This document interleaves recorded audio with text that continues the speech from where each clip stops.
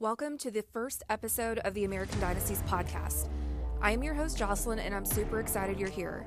When I got the idea for this podcast, I had no idea how much research I would end up compiling for the upcoming episodes, but I just kept digging up more. The very first thing I did when coming up with the concept for the American Dynasties podcast, I made a list of what I considered to be American dynasties, and the very first family on that list was the Vanderbilt family.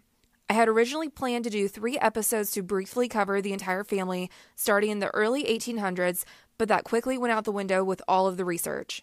Before we get into what the Vanderbilt dynasty is all about, let's explore what it specifically means to be an American dynasty. A dynasty is a line of hereditary rulers of a country. A dynasty could also be described as a succession of people from the same family who play a prominent role in business, politics, or another field. The Vanderbilt's American dynasty begins with Cornelius Vanderbilt, whose legacy still lives on today, but not how you may think. In this episode, I'm going to mainly focus on the business side of the Vanderbilts, and in a future episode, I will focus on family. Cornelius Vanderbilt was born in Port Richmond, Staten Island, New York on May 27, 1794. This is also where he and his 9 siblings were raised. His father was a poor farmer and boatman, and his mother taught him hard work. Cornelius quit school at 11 years old to work on the waterfront with his father. Eventually, he borrowed $100 from his parents in 1810 to purchase his own boat to carry passengers and cargo between New York City and Staten Island.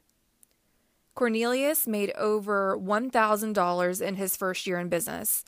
The War of 1812 gave Vanderbilt a unique opportunity, and he was able to expand his business into a small fleet. When Vanderbilt was 18, he was contracted with the U.S. government, supplying outposts around New York City. By the end of the War of 1812, Cornelius continued to expand his business, but sold all of his boats in 1818. The reason Cornelius sold all of his boats was because they were sailing vessels and knew that steam-powered vessels would quickly take over the shipping industry. This was new technology at the time, and Vanderbilt wanted to take advantage of it. So he began to work for a man named Thomas Gibbons, who was a steamboat ferry operator. Cornelius promised to make a few changes to the business to increase its profits, and in return, he got an annual salary of $1,000. Changes were made to the business, including making the ships more comfortable for passengers and lowering shipping rates. This was a business model that Vanderbilt used with his future businesses. All was well for Cornelius and Thomas until they got involved in a huge lawsuit that made it all the way to the Supreme Court. A man by the name of John Fitch had been granted a monopoly by the New York legislature for his version of the steamboat. Back in the day, monopolies would be granted in special circumstances to promote business to help stimulate the economy.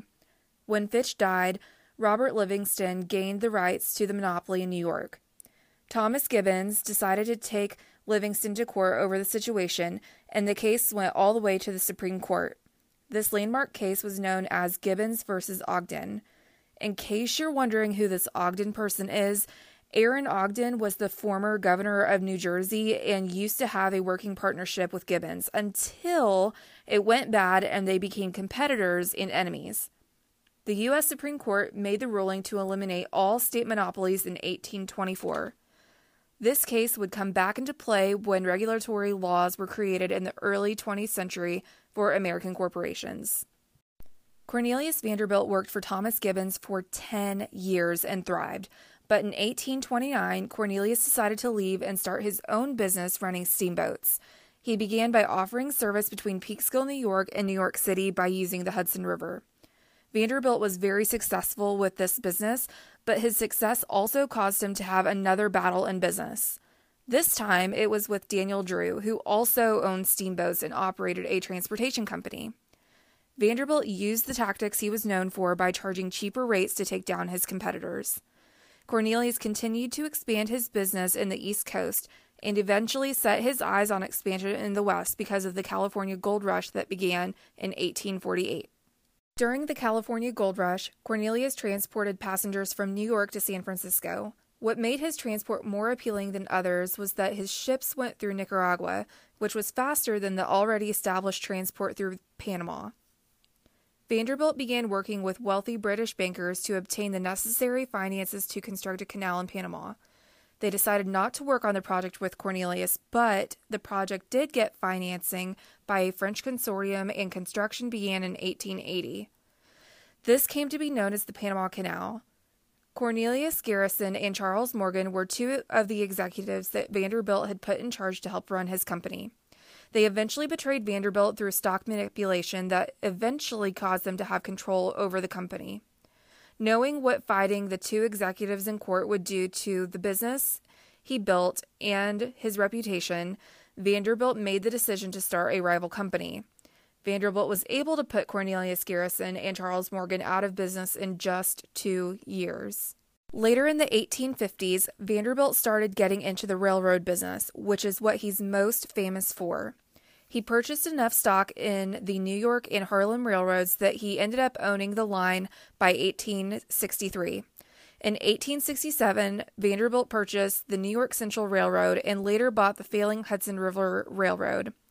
He attempted to purchase the Erie Railroad line. This caused him to have a run-in with Daniel Drew, who was the treasurer for the Erie Railroad line. Their very public rivalry was known as the Erie Railroad War. The Commodore was involved in the infamous War of 1868, putting himself up against two Wall Street traders that were well known for their unethical methods. These two men were Jim Fisk and Jay Goode. During this time, Wall Street was not well regulated like it is today, and I'll share an example in a minute.